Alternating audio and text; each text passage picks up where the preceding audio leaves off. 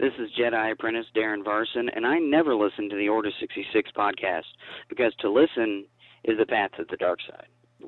I'm Ardith, and I never listen to the Order 66 podcast. Dave, the Raptor flies tonight. Down with the Empire!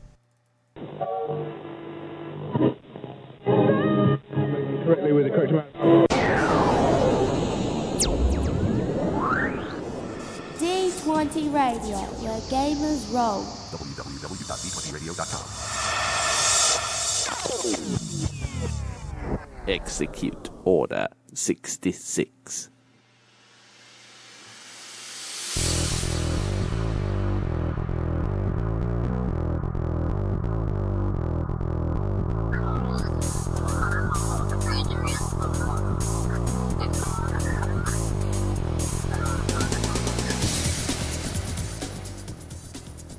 Good Sunday morning, Sunday. Today is Sunday. Doggone Sunday. it, man, I'm just all screwed up. I'm headed to Birmingham, and we're doing our podcast a little early. And anyway, this is Sunday, June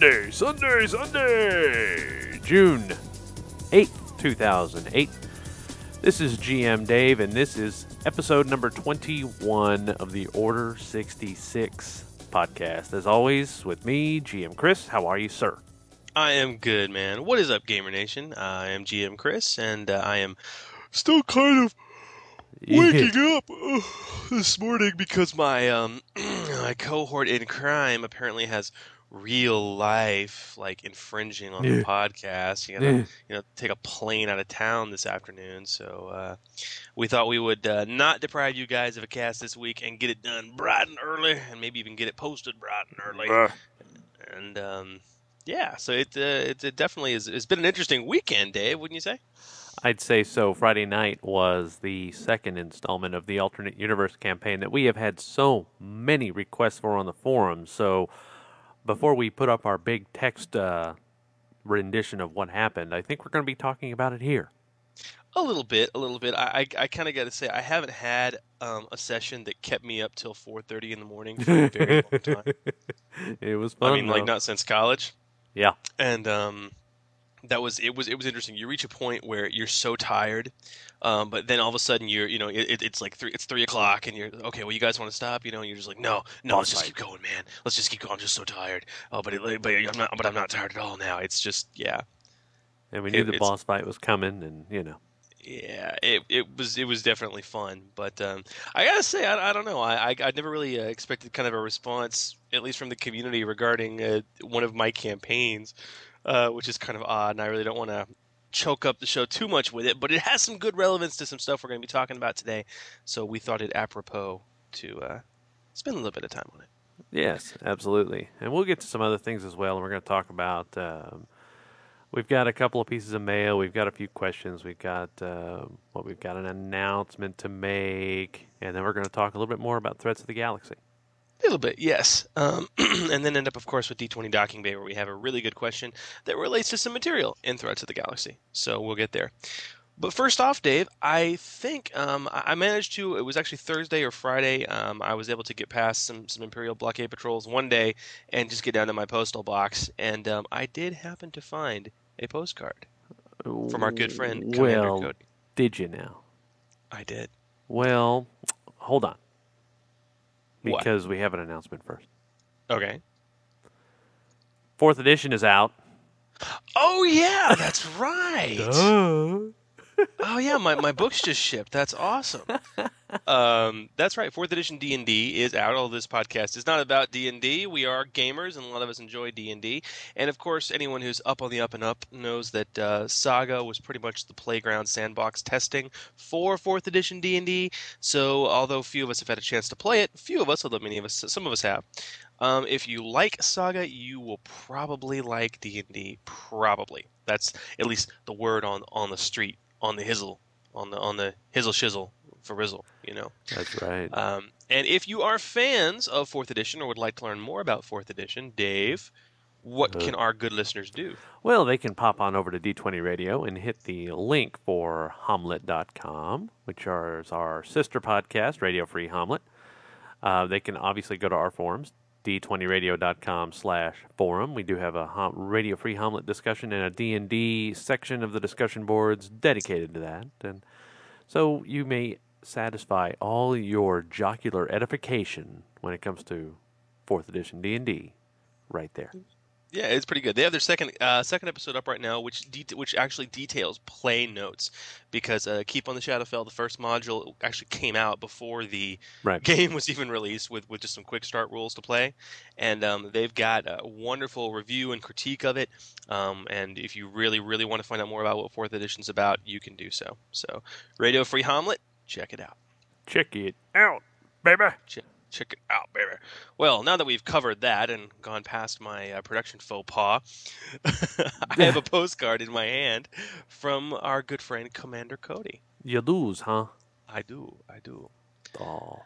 This is kind of an elegant card stock postcard. It's a weave of sort of white and carnelian fibers, and there's really wispy letters making out the name Bespin, and it reads. Welcome to Cloud City, where you will find serenity and pleasure among the clouds. Sounds delicious. Let's see what it has to say.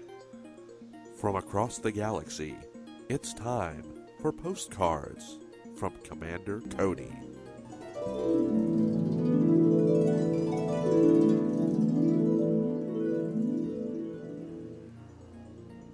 Dear GM Dave and GM Chris, I write this cramped in a cargo hold.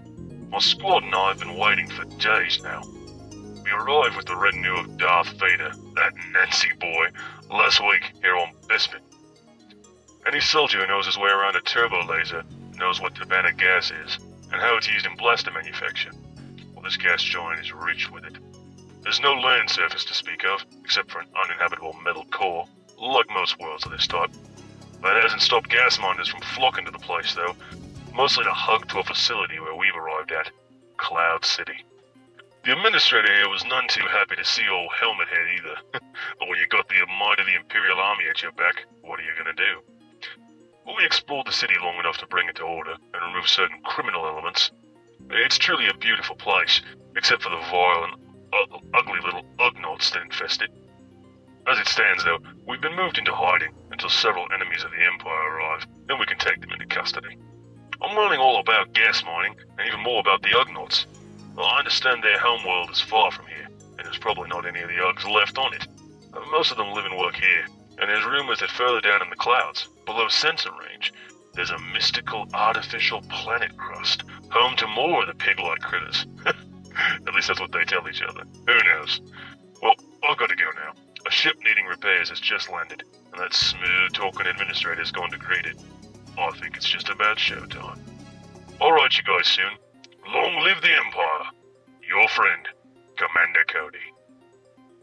Well, that was okay. Cloud City. Yeah. Have you been to Cloud City? No, never have. But you know. Well, I understand it's a very beautiful place. Yeah, might go there one day. Yeah. All right, man. Very good. Oh, you know what? I meant to fire this off during the announcements, but you know, I think maybe during mail call would be a good idea. Next. Okay. Are we ready to get into real mail call? Oh, I guess. Yeah, why not? All right, scumbag, pay attention. It's time for mail call. All right, after several podcasts of calling? What the hell? Am I from New York all of a sudden? Well, I think a New Yorker would probably be ashamed at that pseudo accent you just did, but I didn't mean to. We'll roll with it, okay? I didn't mean to, man. I'm going to have to put myself in some kind of tournament. All right, enough with the Karate Kid. Anyway, after many, many episodes of trying to entice Twi'lek goodness out of her hole with some manner of something, we finally got something. Did you now? Yeah. How about this? This is Twi'lek goodness, and I never listen to the Order 66 podcast with my clothes on. Oh. Yowza.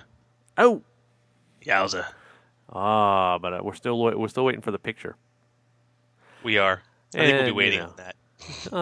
We're gonna be. I'll be getting hate mail again. Some guy's gonna tell me that he can't ever let his wife listen to the show, as we talk about women sometimes. Or the French. Speaking of hate mail. Oh, speaking of hate mail, that's right. I received, and I don't know if this was real or not. If I pissed off Frenchmen, then great, wonderful, because one of them actually sent me some email, and I really doubt it because all the French really do are surrender.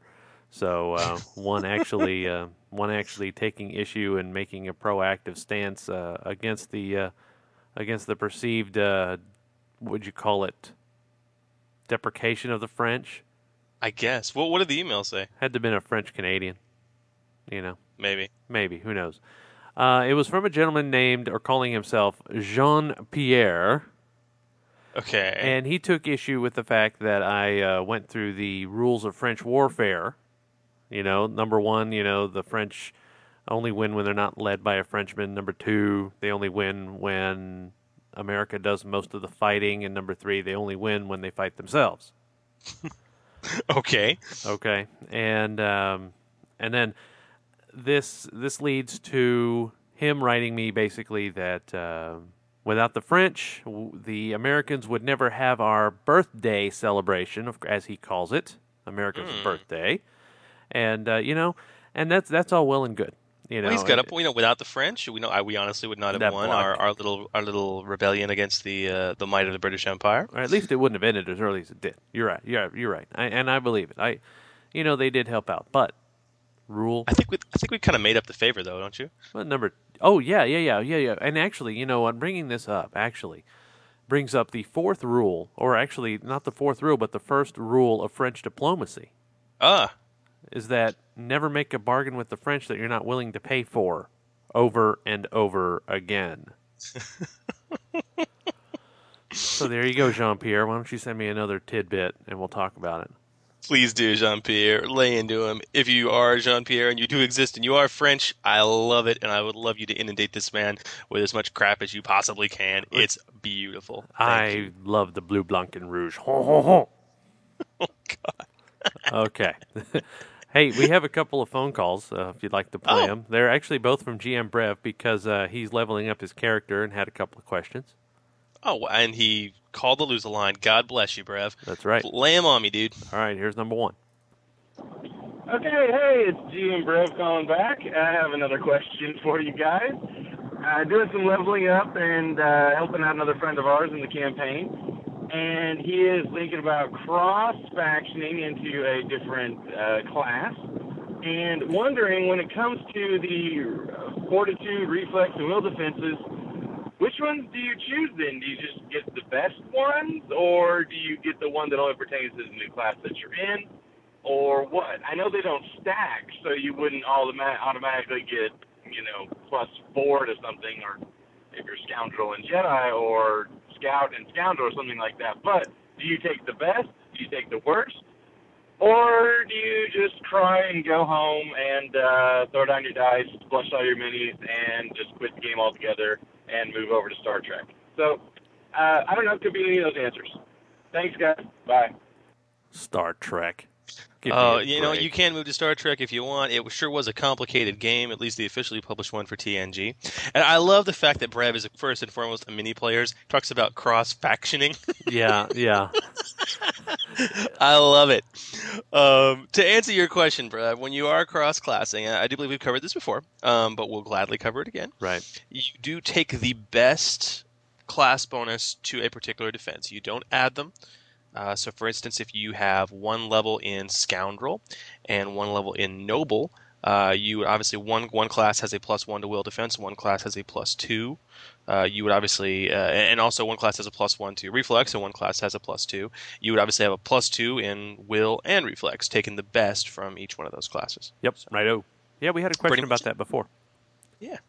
That was several episodes ago. Glad to answer it again, guys. Please don't. We get a lot. This is a good point. We get a lot of new listeners into the cast. I mean, we get people all the time that are joining the forums repeatedly, which you can join at www.d20radio.com/forum. And there's 21 episodes out there. That's a lot of stuff. I mean, we have one of our moderators, Darren Varson, right now working on a compiled FAQ, but that's a task that gets harder and harder by the day. And until then, please don't be afraid to ask questions. Oh God, I wonder if they've covered it before. Don't worry about that. Redundancy is only there for those with egos, which we don't have, pretty much. So lay it on. Yeah, absolutely. We don't mind, because it was probably 6, 7, 8 episodes ago that we talked about that, and that's one of the most frequently asked questions that we get is stacking modifiers, or taking the best. And so it's a point of contention. Now, I played his second question first because that was the easy one to get out of the way. Oh, yeah, another question. Okay, go ahead. Let's take a look. Hey guys, it's GM Brev, and I have a question for GM Chris and GM Dave. I am looking at just leveling up my character and getting an idea of plan for the future, and I really like the Force Adept characters. I like some of the talents in there that you can choose from. However, it says that you need to have at least 3 Force talents, and it references page 100. Now, does that only have those talents from the Control, Sense, Alter, and Dark Side talents, or can that also be from the Jedi Counselor or Guardian, that sort of stuff? The ones back in the Jedi section. So just trying to get some clarification there, and having trouble getting you guys on the phone. So, I feel the love. Anyway, talk to you guys later. Thanks a lot. Bye. All right. Now, he actually did get a hold of me on the phone, and I told him that my first impression was that he could use those out of the Jedi, and then all of a sudden I remembered the question, and he kind of answered it in the question, that the Force talents are Force talents and the Jedi are Jedi class talents. You are correct, sir. Force talents, which are what you got to have for the prereqs for the Force Adept, are strictly talents from the Force chapter in the book, which is why it references page 100. So strictly, they are talents from the Alter, Control, Sense, Dark Side, and the Dathomiri Witch and Jyn Sarai talent trees that are in the Force chapter of the core rulebook. Only talents from there, pretty much. And if you guys want more detail on the Force Adept Prestige class, you can pop up episode 19, where we go into that pretty good. And Brev's love of it and fascination with it, especially considering the character he's making, I think is rather fitting. And I really hope he goes that route. Yup, righto. Righto. All right, excelente. Well, I have one paper question, I guess you could say. This was from Lord Anthony, one of our newer members on the forums. Lord. And he had a pretty good question. He posted it up. He said, "Hi, guys. I'm a newbie player, GM, who is very, very, very new to Star Wars Saga Edition, the RPG, because I watched the movie since I was like 4. Wait. And Newbie GM is great. I love it when these newbies decide that they want to get into GMing, because a lot of people are scared of it. You better believe it. There's no better way to learn. You got balls, Lord Anthony. Good for you. Especially, he says right after that, he's new to tabletop role-playing in general. Wow. He played some D&D 3.5 for about 3 days before he got into Star Wars. And he has a question about NPC bad guys. He's running Dawn of Defiance, which is Wizards of the Coast's officially licensed modules that are out right now, for free download on their website. Yep. And I'm wondering about how the system handles multiple enemies. If I remember correctly, the DM could only run 2 baddies per bad guy turn. Is this the same restriction in Saga? Oh. I'm unsure because I haven't been able to find anything like this in the core book, but some of the things in game, such as that thing about how you could roll initiative for the officer and his squad separately, I'm unsure about how to rule this, and any help would be great. Okay. I think you may have be thinking, or someone who's taught you has been thinking about maybe Star Wars minis, Anthony, because activating 2 bad guys per turn, or 2 units per turn, is a minis thing. Yep. There's nothing really like that in D&D 3.5. In fact, the rules in D&D 3.5 for NPC initiatives are pretty much the same as they are in Star Wars Saga Edition. It's not ever really clearly laid out in the book. There's no straight ruling I could find in the core rulebook about how specifically a GM is supposed to run initiative for his NPCs. It's pretty much, though, the way it's done for PCs, and I can share with you some options, as well as my preferred method. I've gamed with some GMs, and this is, well, others will say this is the way it should be done, that will roll initiative for every single enemy NPC on the table. And to be quite frank, I think if you have less than, if you only have 2 or 3 enemies on the table, I think you should do that. They're different entities, they act differently, and to do otherwise would give them, it would either hamper or help them in a way that the PCs can't match. However, this can get confusing. So I've seen some GMs that will roll initiative, 1 initiative, for all the bad guys based on the highest one's initiative modifier. So all the bad guys go on 1 turn.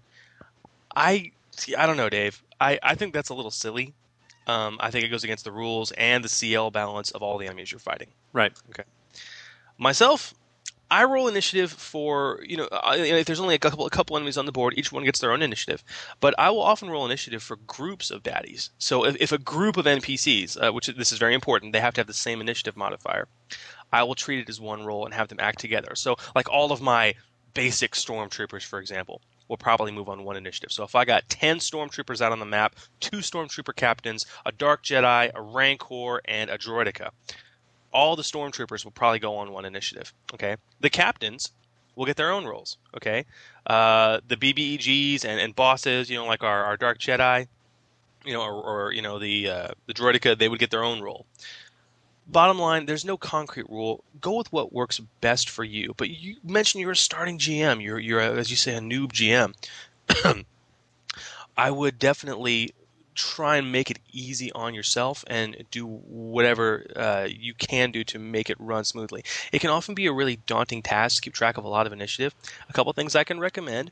If you're interested in spending some money and getting a good supplement, if you go, Paizo.com has an initiative tracker which can be used for any system, and it's literally a dry erase board with magnets that you can just sort of literally just put various people in initiative order, move them around as you need to, slide them left and right to determine whether they've acted in initiative. It's a really great resource. It's about $20.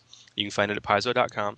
Or a lot of GMs go for the cheap route. I do this in my current game. Literally, man, index cards. Make an index card for each one of your PCs, and hey, you can even put pertinent stats on it for them. Aww.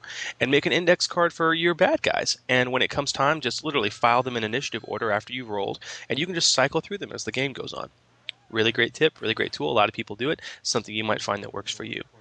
But either way, man, I agree with Dave. I'm glad you're picking up the reins of the GM. Somebody's got to do it. I was GMing not too long after I first started learning how to play, and I highly recommend it. So good for you, man. You got some big brass ones. Let us know if you need any other questions, need any other help. As do I. Sorry about my phone going off in the background if you heard it. Oh, I didn't hear it. Good. But they may have. But my ears are kind of plugged, so. Okay.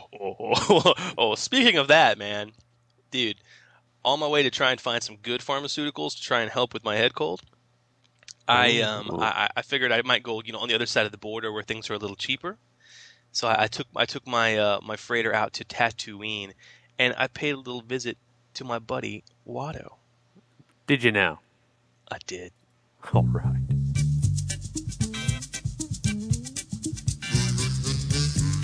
Hey, welcome to Watto's. This is Watto for Watto's Bargain Basement, and I want you to come on down to Tatooine this week for our big special sale. Tell them Jabba sent you and you get a free chance cube. We got the deals for you. Come on down to Watto's Bargain Basement. What do you know? And just so you guys know, I have some chance cubes. Yeah. No, honest to God, I really have some chance cubes online, Dave. I found some beautiful replicas. They are not plastic. They look exactly like Watto's chance cubes from episode 1. Really? And I'm going to be ordering a small mess of them. And I believe offering them up for prizes and contests in the community is going to be a wonderful, wonderful thing. Well, awesome. So, very cool, very cool. But I came back from Watto's with something pretty freaking spiffy, man. Look at this. Check this out. Check this out. Oh, another illegal thing. Yes, it's a very illegal thing. This is a data dagger. And this is from Threats of the Galaxy, one of the books, the book we're going to be discussing today. And this simple, but as you mentioned, highly illegal weapon, it really looks, well, here, take a look. It's a really elaborate and rather decorative code cylinder. Uh-huh. But you see here, right here, when you twist the hilt in the right way, a needle-like blade extends from the code cylinder socket. Ooh, Yes. just like the scepter. Yes, the scepter. Oh God, more Last Starfighter. More Last Starfighter. Meteor gunner, fire. Well, for 500 credits, this tiny hidden weapon can be as perfect as a last resort or a holdout weapon, or better yet, for the assassin who likes that close-up kill. It is kind of small, obviously, and only does a D4 of damage like a dagger, and it weighs about 1/10 of a kilo. So it's not spectacular, but it provides a +5 bonus to any stealth checks made to conceal the fact that it's a weapon. And if you're in a situation where you got to get close to somebody, or an NPC has to get close to somebody, and there's no way you're going to be able to smuggle a weapon in or shoot from afar, this might be the best thing. And so there's some pretty wicked assassin builds out there that are made with soldier levels. There's a couple in Threats of the Galaxy where soldier levels taking devastating attack in simple weapons, such as daggers and such. And that also works for an unarmed strike. There's a lot of good martial artist assassin builds out there. It's it's one more tool to add to the repertoire, so to speak. All right. And it's pretty spiffy, and plus it looks really cool. It's a little, you can just sit there, and you're, just kind of just push the little spike in and out, in and out, in and out, and it's kind of wicked, kind of like, playing with a katana, or any other like little weapon you buy at the fair. It's pretty nice. Pretty cool. Not that I'm smitten with it or anything, but in any event, right? It's the Data Dagger. It's there. It's cool. All right, cool. So let's actually, you know what? Before we talk about the minutia of the game, oh golly, I thought I was going to go through the whole show without a big but I blew it. Doggone it! Great job, Poozer. I know. I'm a hoser. I'm a hoser. Meh. Pff. Bah. So you want to talk about our game now, or do you want to talk about the incident in the game that caused a potential GGBD? GGGB. Oh, let's get it out of the way. Oh, really? Yeah, let's talk about it. All right. Well, whatever you say. When good games go bad. Did we have railroading from GM Chris? Could it be true? Maybe. Maybe. I got your back. Oh, I don't think you should. But okay, we had a situation come up in my home game that I'm running, the Alternate Universe campaign, which we had our second session of on Friday, and emotions ran high, and one of the players got a little angry at me. In particular, Twi'lek Goodness, who is playing a noble who is kind of heading towards the Buffer McBuffenstein treat injury route. Right. And she basically, you guys can head to the forums to read kind of the write-up on this, but bottom line is the PCs were stuck in a really what I guess would be, what would you call it, Dave, a horror session? It was kind of it really was Friday the 13th Freddy-esque.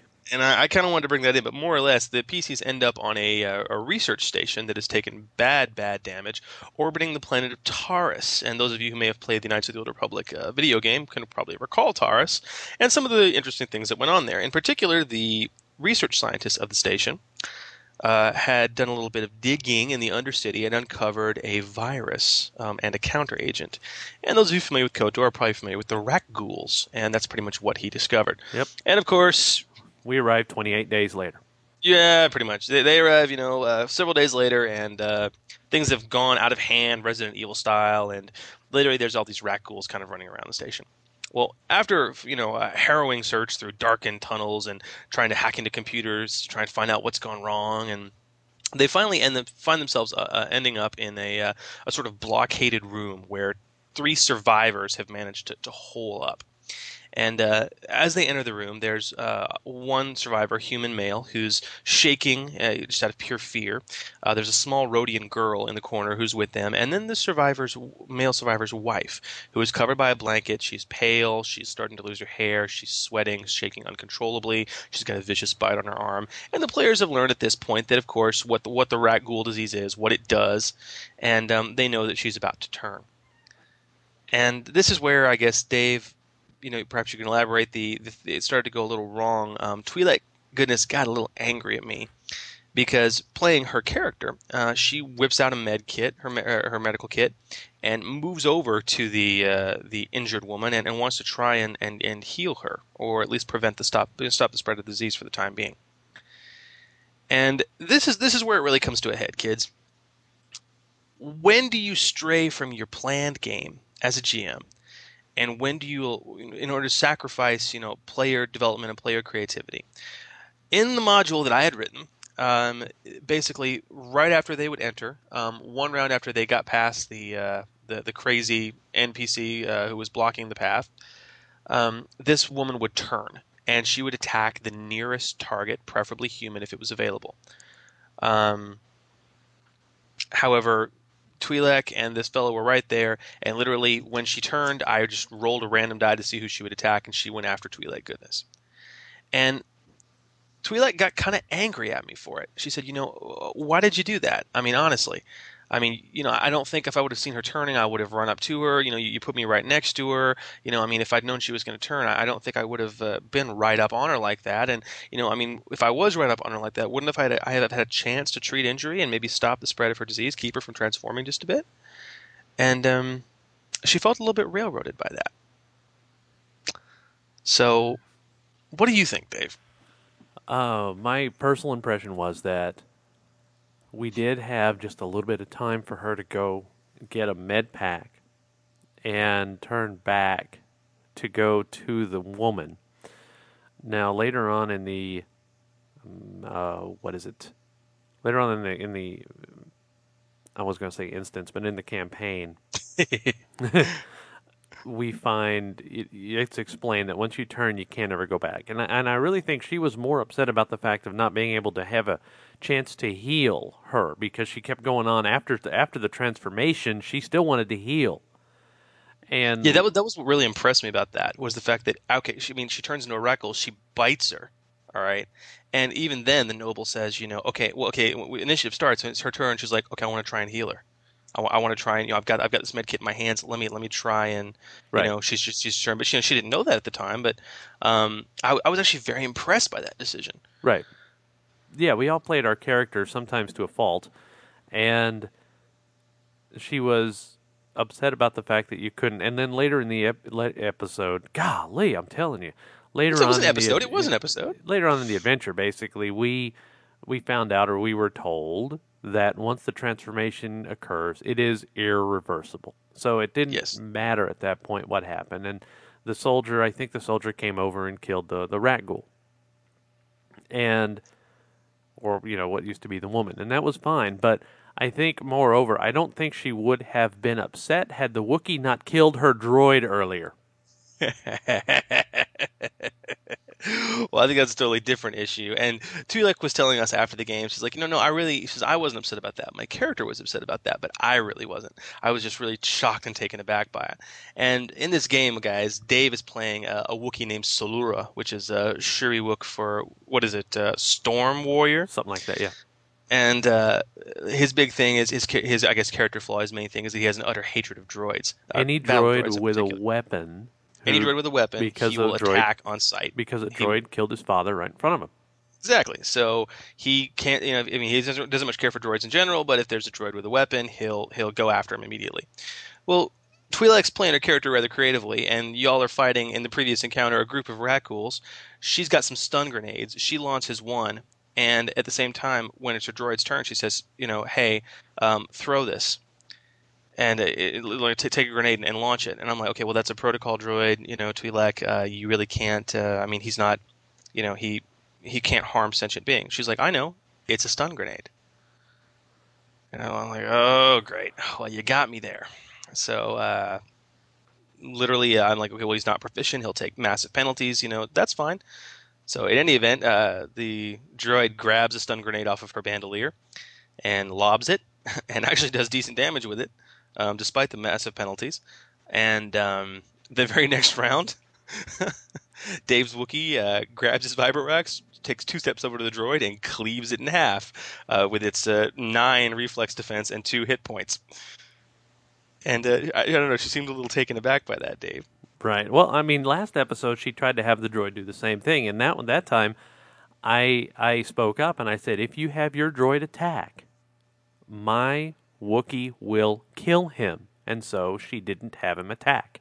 This time I was in the back of my mind, I was like, should I tell her? Should I tell her? I'm like, she's got to think about the fact that last adventure, she's got to know, because I know the backstories of all my, of all the characters and such. When you're in the midst of combat, it's hard to keep all that stuff, Yeah, I suppose so. And I mean, from a personal standpoint, I feel bad. I didn't want to kill her droid, but I have wanted to play your character. I have to play my character. Otherwise, I don't know. You may have penalized my XP because I wasn't playing my character. Well, I don't know about that, but I did give you bonus XP because you played your character. Yeah, that's true. I mean, Yeah, and you bring up a really good point, and this is kind of the other thing.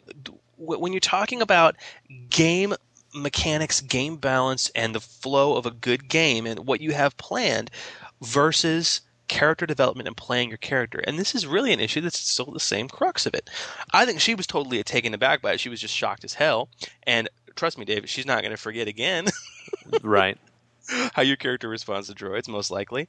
And I know you feel terribly awful about it, but you were playing your character. And the same way she was playing her character in the situation with the Rakghoul. And as a GM, this is, I've been GMing for a long time. And every session, every game, I always learned something new. It's a process. You never stop learning. You never stop growing. You never stop becoming a better GM. In retrospect, had I given her the opportunity to at least attempt to slow the spread of this virus, to at least attempt to recognize the change in this woman without, just kind of putting her in that no-win scenario, I would have preferred to have done that. But as it was fast-paced. We were in the middle, of an adventure. Right. It was probably 1:30 in the morning at that point, right? And I was going by the mod I had written. Yeah, I suppose in hindsight, you could have allowed for, her. She had to make a DC 40 to be able to, I don't know. Oh, it was pretty high as it was, man. I mean, I've got the stacks for the Rakghoul virus up, actually, and when I'll be posting those along with the campaign synopsis, I'll probably be posting them in the Beast section. I really would like people to have access to the Rakghouls I created. I went ahead and kind of transferred them over from RCR stats to Saga, and it would have been very tough. But had she succeeded in accomplishing it, I mean, that would have been a very rewarding thing. And honestly, and this is something else that kind of comes up. I believe, and one of the reasons I love this system so much, is that you should be able to defeat an encounter most of the time through as much use of skill as you can through use of force. Does that make sense? Yeah. And that's why in my encounters, I always try to put a way for a skillful character to use skill checks to influence the encounter. Whether it be, making use computer checks to activate a security system, during an encounter.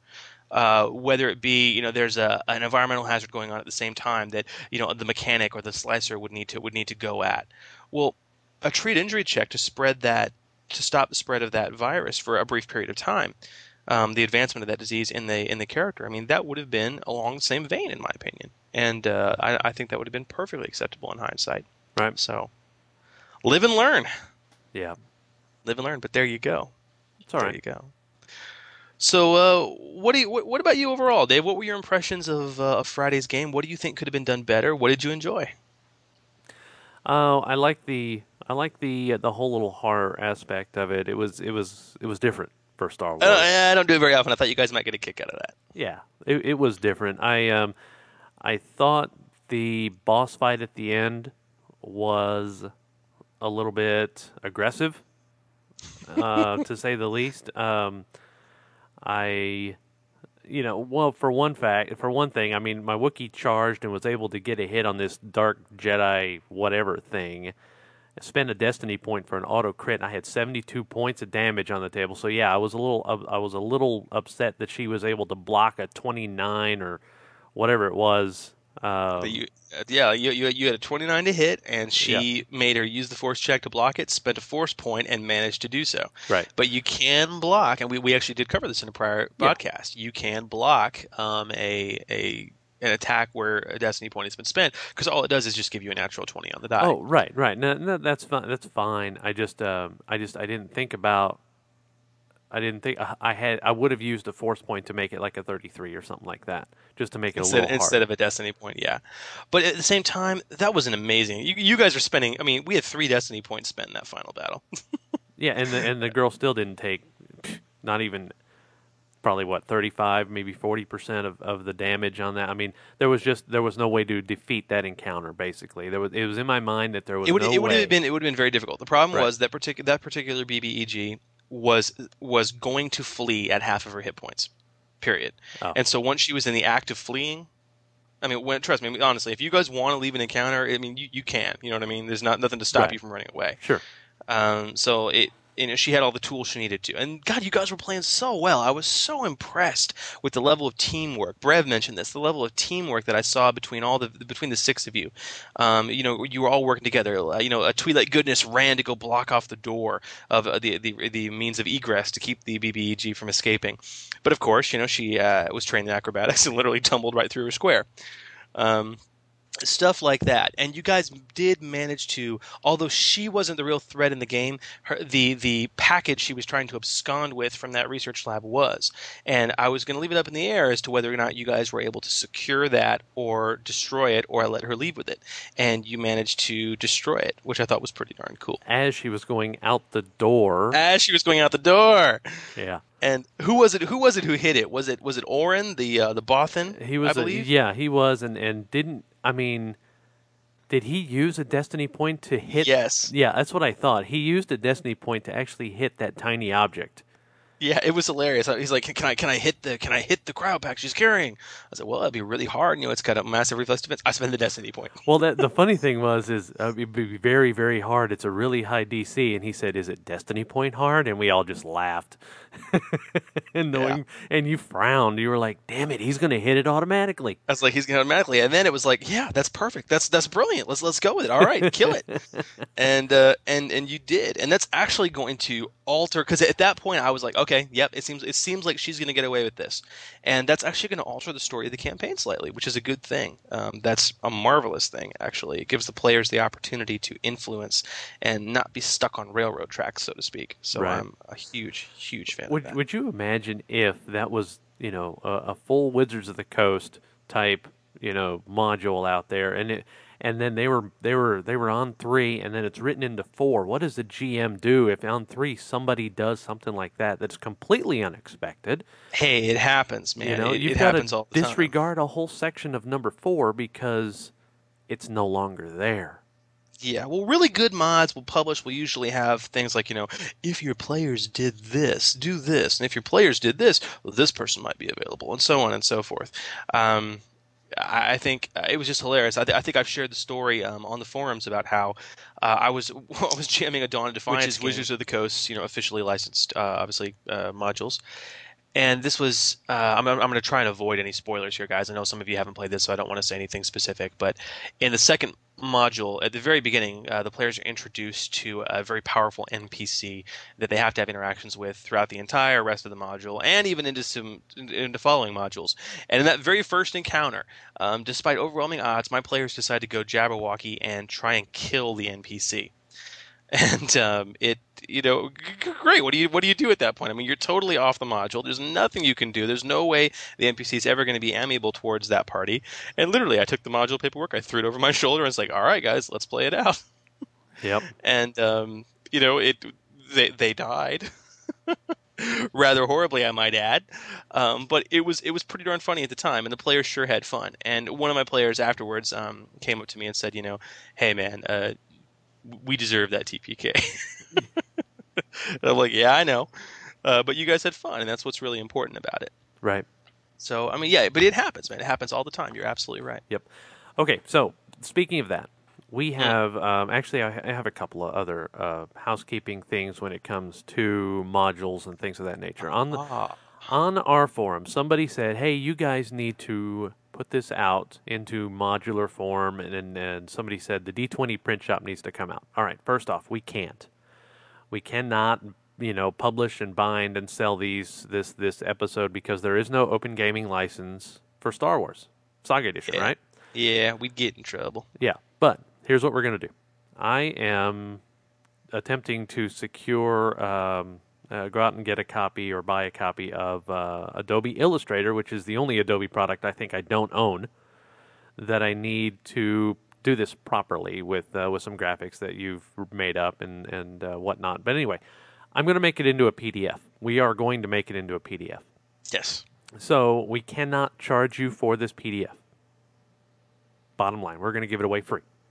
Yes, it will be available for free download on the D20Radio.com website for any and all who want it. Right, and so keep in mind, people will have been reading about what we do because we're going to put it out there. So, you may have some spoilers if you plan on GMing it, but, we'll have character sheets, character blocks, the whole bit for all this, and, we will basically give it away. Now, the things we're going to ask in return is you cannot turn around and charge somebody else if you want, because, we can't force anyone to pay for it, nor can we.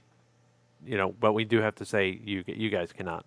This is the kind of thing that's going to wind up going all over the world because the response to this campaign has been enormous. Yeah, it has. But it's more than that. This is just me and you. We have a great community out there, and there are a lot of people that are involved in our community, a lot of our moderators, a lot of our regular posters that are some pretty brilliant gaming minds. Right. I would, if you guys have any of your own work, any of your own modules that you've set up in PDF or other format that you want to distribute to people, that you want to get out there, I would not at all be opposed to allowing D20 Radio to host that for you and to get that information out.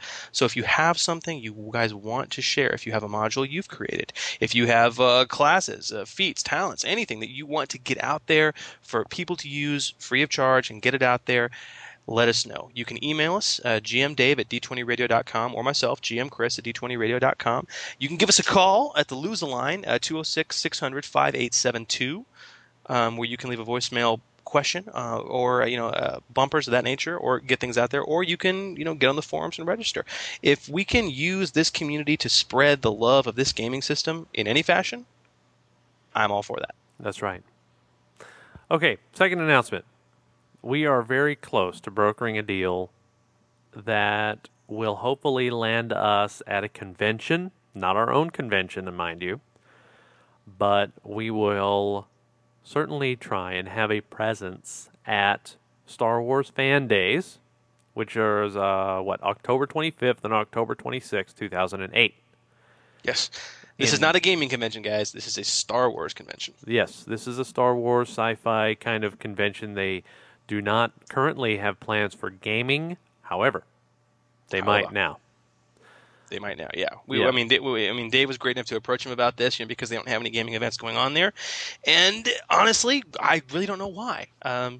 So neither did you. Yeah. So we approached them, and they've seemed pseudo-receptive to the idea. So we're going to try to set it up. There will be somebody from Lucas actually there and some other people. But as of yet, we're just in the exploratory stages. But, the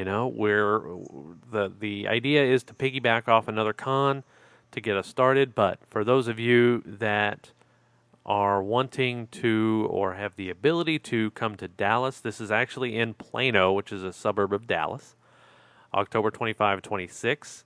And what we will do is probably the Friday before, we will have a little D20 meetup. And obviously we'll have a live version of the show going on that weekend at the convention. Anyway, we haven't come up with the actual plans yet because we haven't been formally invited or given a press credential or whatever. But, not yet. With what now is approaching 600 listeners weekly to the podcast, 100,000 page views a month, those are our stats, and they're solid.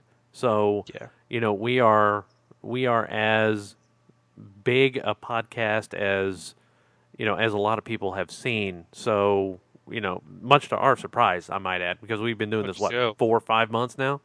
I know this is just insane. Yeah, it's beautiful. Yeah, it is, and so we've got the stats to back it up, and hopefully they'll be receptive and they'll allow us in with some manner of press credential, and we'll be able to have a meetup and a little D20 radio section and the whole bit.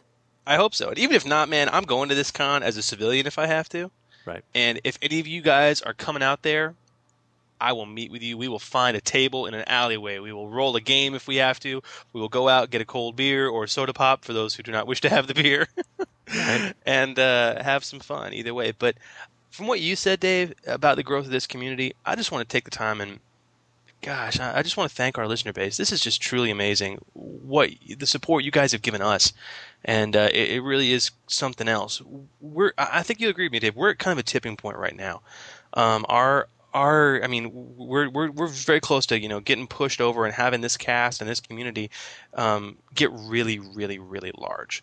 Right. And that's a really amazing thing to see. And I know a lot of you guys out there, you've been telling everyone about this cast. There's only one way we're getting new listeners, and the listener base is growing every week. So I would ask that you please just keep it up. If you like this cast and you like what we do, tell your friends about it. Tell your gaming buddies about it. A lot of you are forum members all over the place. Put a link to us in your online SIG, okay? If you can. Let people know about about this community and about the Order 66 podcast. It's our community. It's your community, more importantly. And you make it what it is. We do what you want to do. So if you're a fan of it, let it show. Let it show.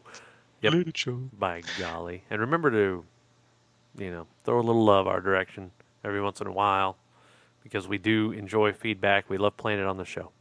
We absolutely do. So please give us a call on the Lose the Line. Email us and tell us your love. Tell us your questions. Remember, this show is all about what you want it to be about. So on that note, shall we move on to a brief discussion of Threats of the Galaxy? I don't know. We're already at an hour of this podcast. Ooh. And so I'm thinking that maybe we produce it on the fly. Alert. Maybe we just move into docking bay and leave threats for next week. And we can. I do want to talk about one brief thing, though. Okay, let's go. If we can.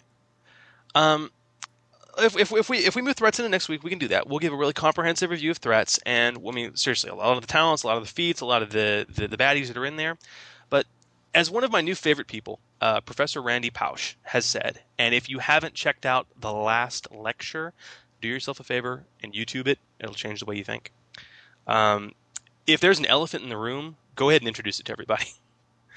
So let's talk about the main quandary with this book. And, several episodes ago, we had Rodney Thompson on the podcast to talk about this the weekend before the book released, if you recall. Yep. And, we all got really excited about it, and Rodney's very excited about it. Well, since the release, there's been a lot of, I guess, what would you say, Dave, controversy? I say backlash almost. Almost backlash regarding the book. In particular, the editing of the book. Personally, I find this to be an amazing resource, and I've made my opinion known. But there are some editing issues with the book. In particular, the stat blocks. A lot of it took the WotC forum goers approximately 6 minutes to pick apart the book in every piece in detail. And what they discovered is that a large portion, about a third of the stat blocks that are in this book, have some minor error in them somewhere. Whether it be a base attack bonus that's off by a number, which is usually often what it is, or a skill that they are trained in and shouldn't be trained in, or a hit point that's extra and shouldn't be there, or in some cases, big stuff like talents that shouldn't be there. And people were pretty peeved about it. And so I want to take a time to talk about, because we've had some questions about, okay, should I buy the supplement? Should I do it? I want to take some time to talk about this. I think, and maybe chime in, Dave. Let me know if you could agree or disagree with me on this. I don't think the editing errors that are there, disappointing though they are, okay, invalidate this resource for a gamer or for a GM. I can tell you, I picked up this book designing this past module we ran, okay? And literally, I used 3 templates out of it, all right? When I can just pick it up and go, oh, there's a thug. Oh, there's a slicer. Great. Okay. Oh, there's a ship captain. Wonderful. And it just made a whole lot of sense, and it was a lot easier. These quote unquote errors that are in there, I don't really care. It's okay. I mean, I don't notice it. My players don't notice it. If it doesn't invalidate the CL of the threat in the book, if it doesn't, having it be there, does it make sense for the character? That's my primary concern. But I get a lot of heat because I'm one of these people that don't believe that NPCs and beasts and threats should be designed using the same rules as characters. I think it should be a little different, a la second edition D&D, where it's just here it is. This is how it works. It's balanced. Revised core rules and for Star Wars and third edition D&D took big steps, or in some people's opinion, back steps in the gaming community and the way games are structured by making it to where it was same design elements on both ends of the GM screen, both sides. And sometimes it's a good thing, sometimes it's a bad thing. But all in all, I don't think it's an issue for this particular book. It doesn't change my opinion of this book, and I think it's a marvelous resource. What do you think, Dave? I'm thinking the same thing. Now, the editing, from my perspective, because we're both in software, so or IT now, so there is a lot of documentation that goes along on the back side of creating something. Yeah. Whereas we would put up our process flows and do all that stuff on the front end, and then write all our stuff, and then go back and do the documentation. So that part of it, I from a production standpoint and from a publishing standpoint, I can understand how the documentation details are left to the end, and some of them get missed. It always happens. So I don't have that big of a problem with it. I tend to think a little bit more, what would you say, in a broad manner. I'm not as detail-oriented when it comes to NPCs as some of the other purists out there that have to have it a certain way, and it has to make sense, and it has to be exactly within raw. Well, guess what? It's not always going to be that way. I give them a certain degree of latitude. That being said, some of the errors are fairly obvious. Probably should have been caught.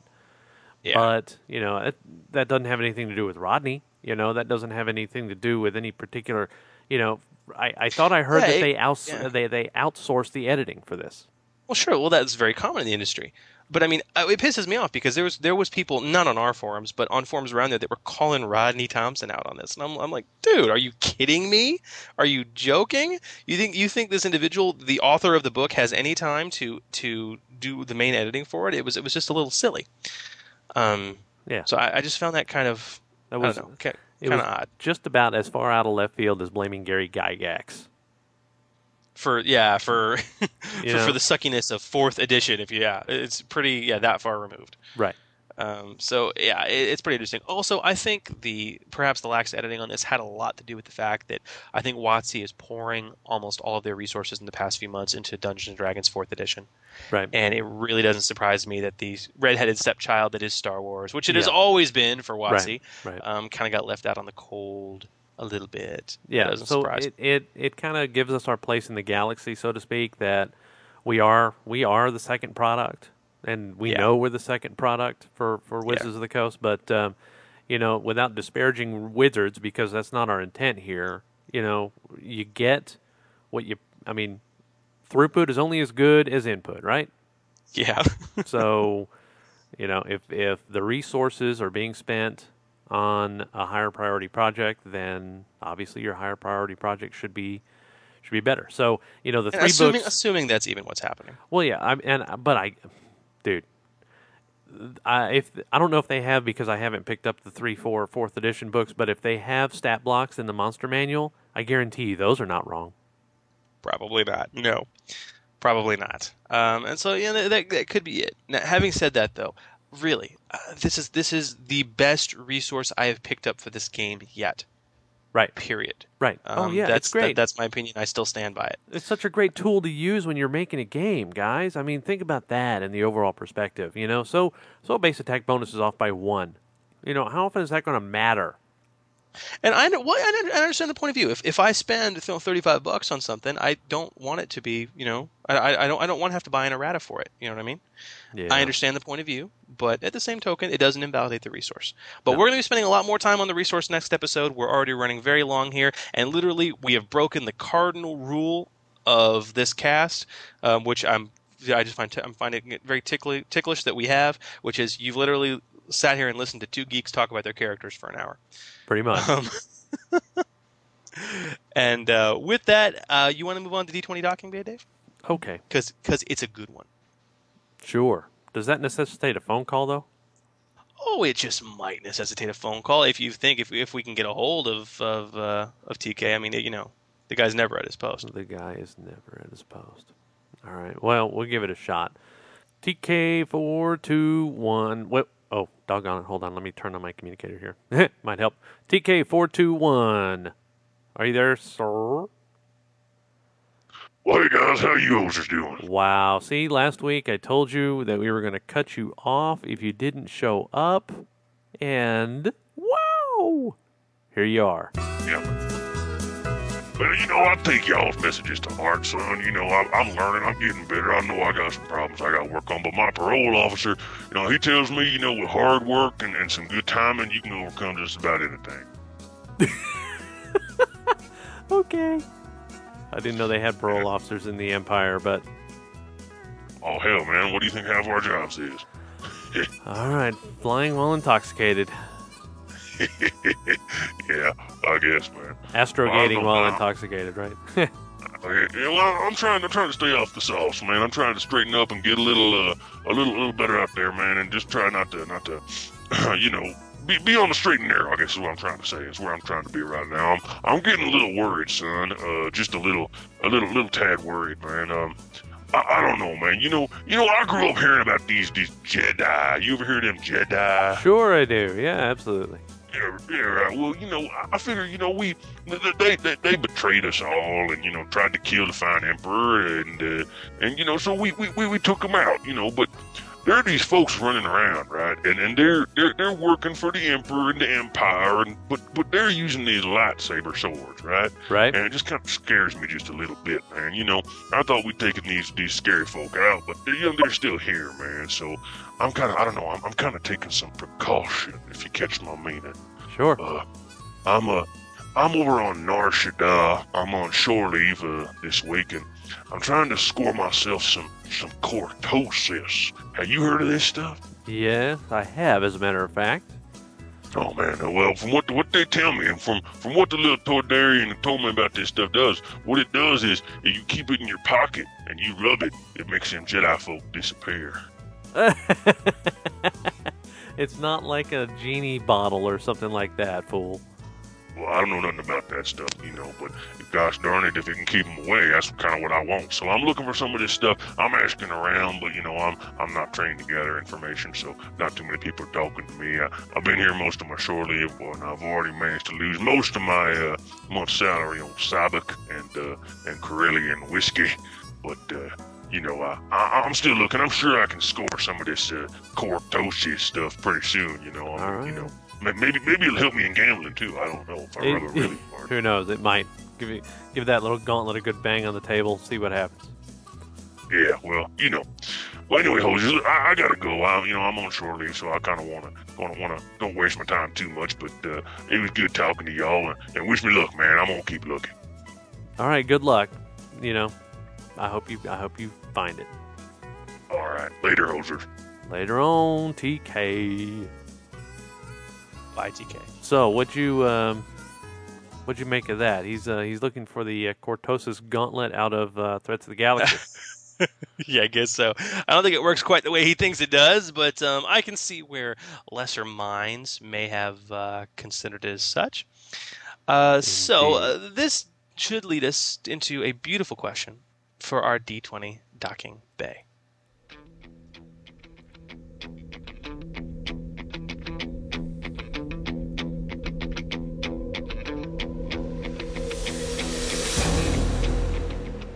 D20 Docking Bay, hosers. When it don't be making sense, we be making sense of it.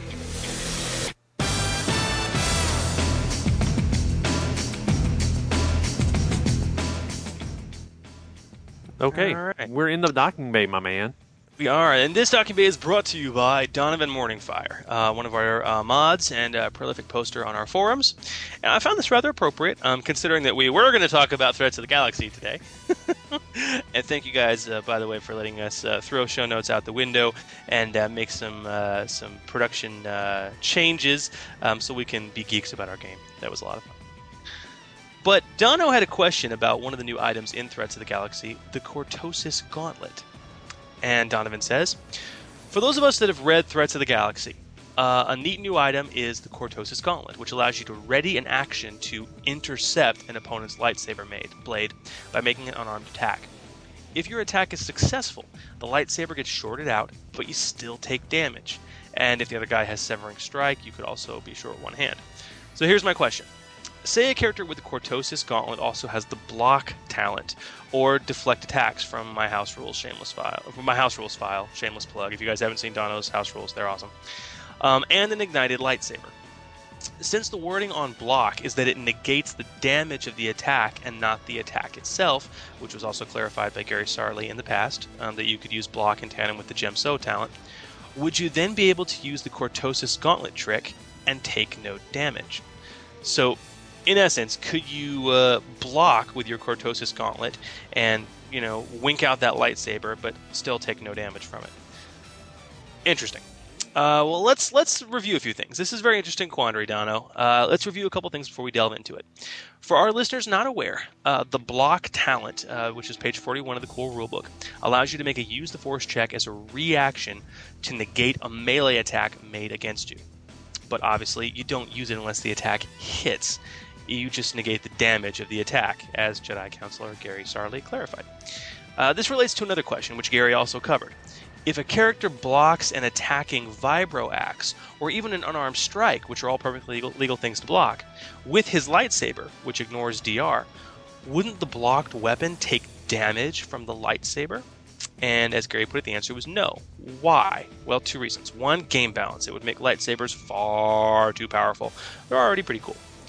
Two, the attacking character knows that they're being blocked by a lightsaber, and they're not going to let their weapon come into contact with it. It's kind of like pulling up at the last minute, so to speak. And more importantly, the same thing applies in reverse. If the attacker is wielding a lightsaber and the defender is blocking with his unarmed strike or with a stun baton, the defending weapon, that stun baton or unarmed strike, whatever, still takes no damage. Maybe you're blocking at the hilt, maybe you're grabbing their hand, whatever. Either way, a blocker is not going to allow himself to take damage. That would kind of defeat the purpose of the talent. This is very important, but we'll get there.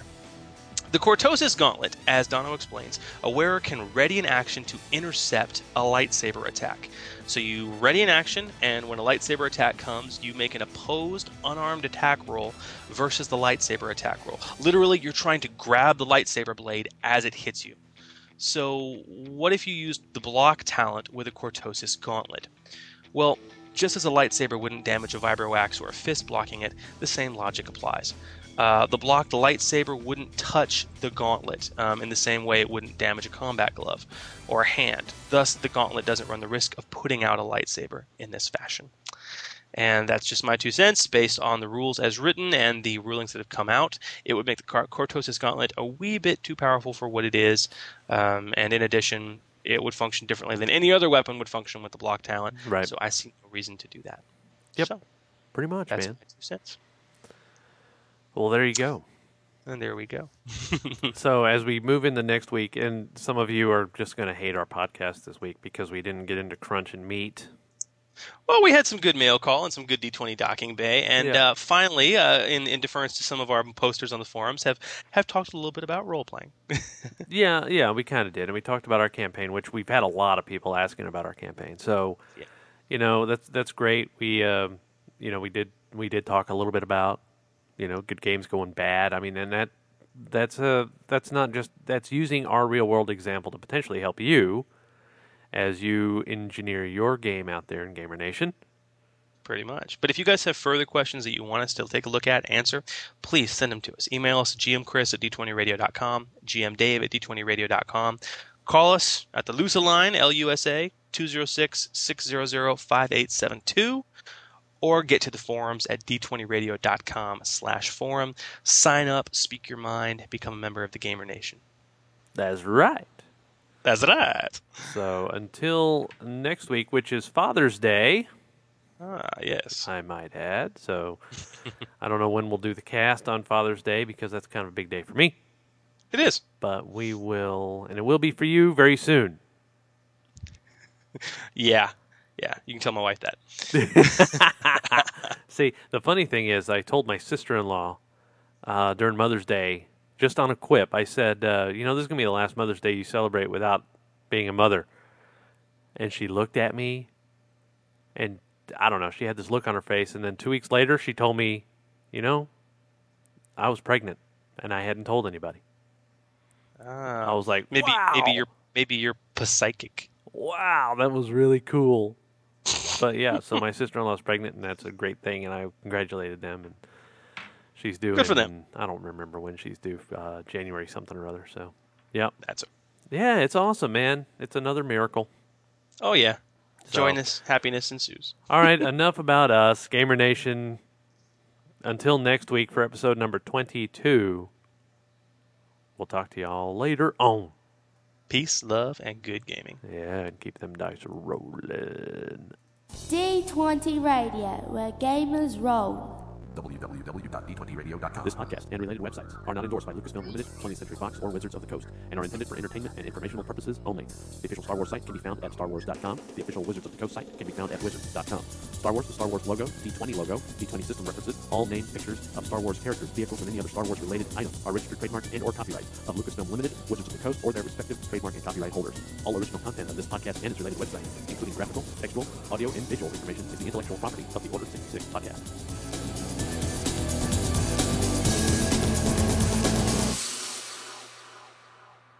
Hey, love the show. Woo!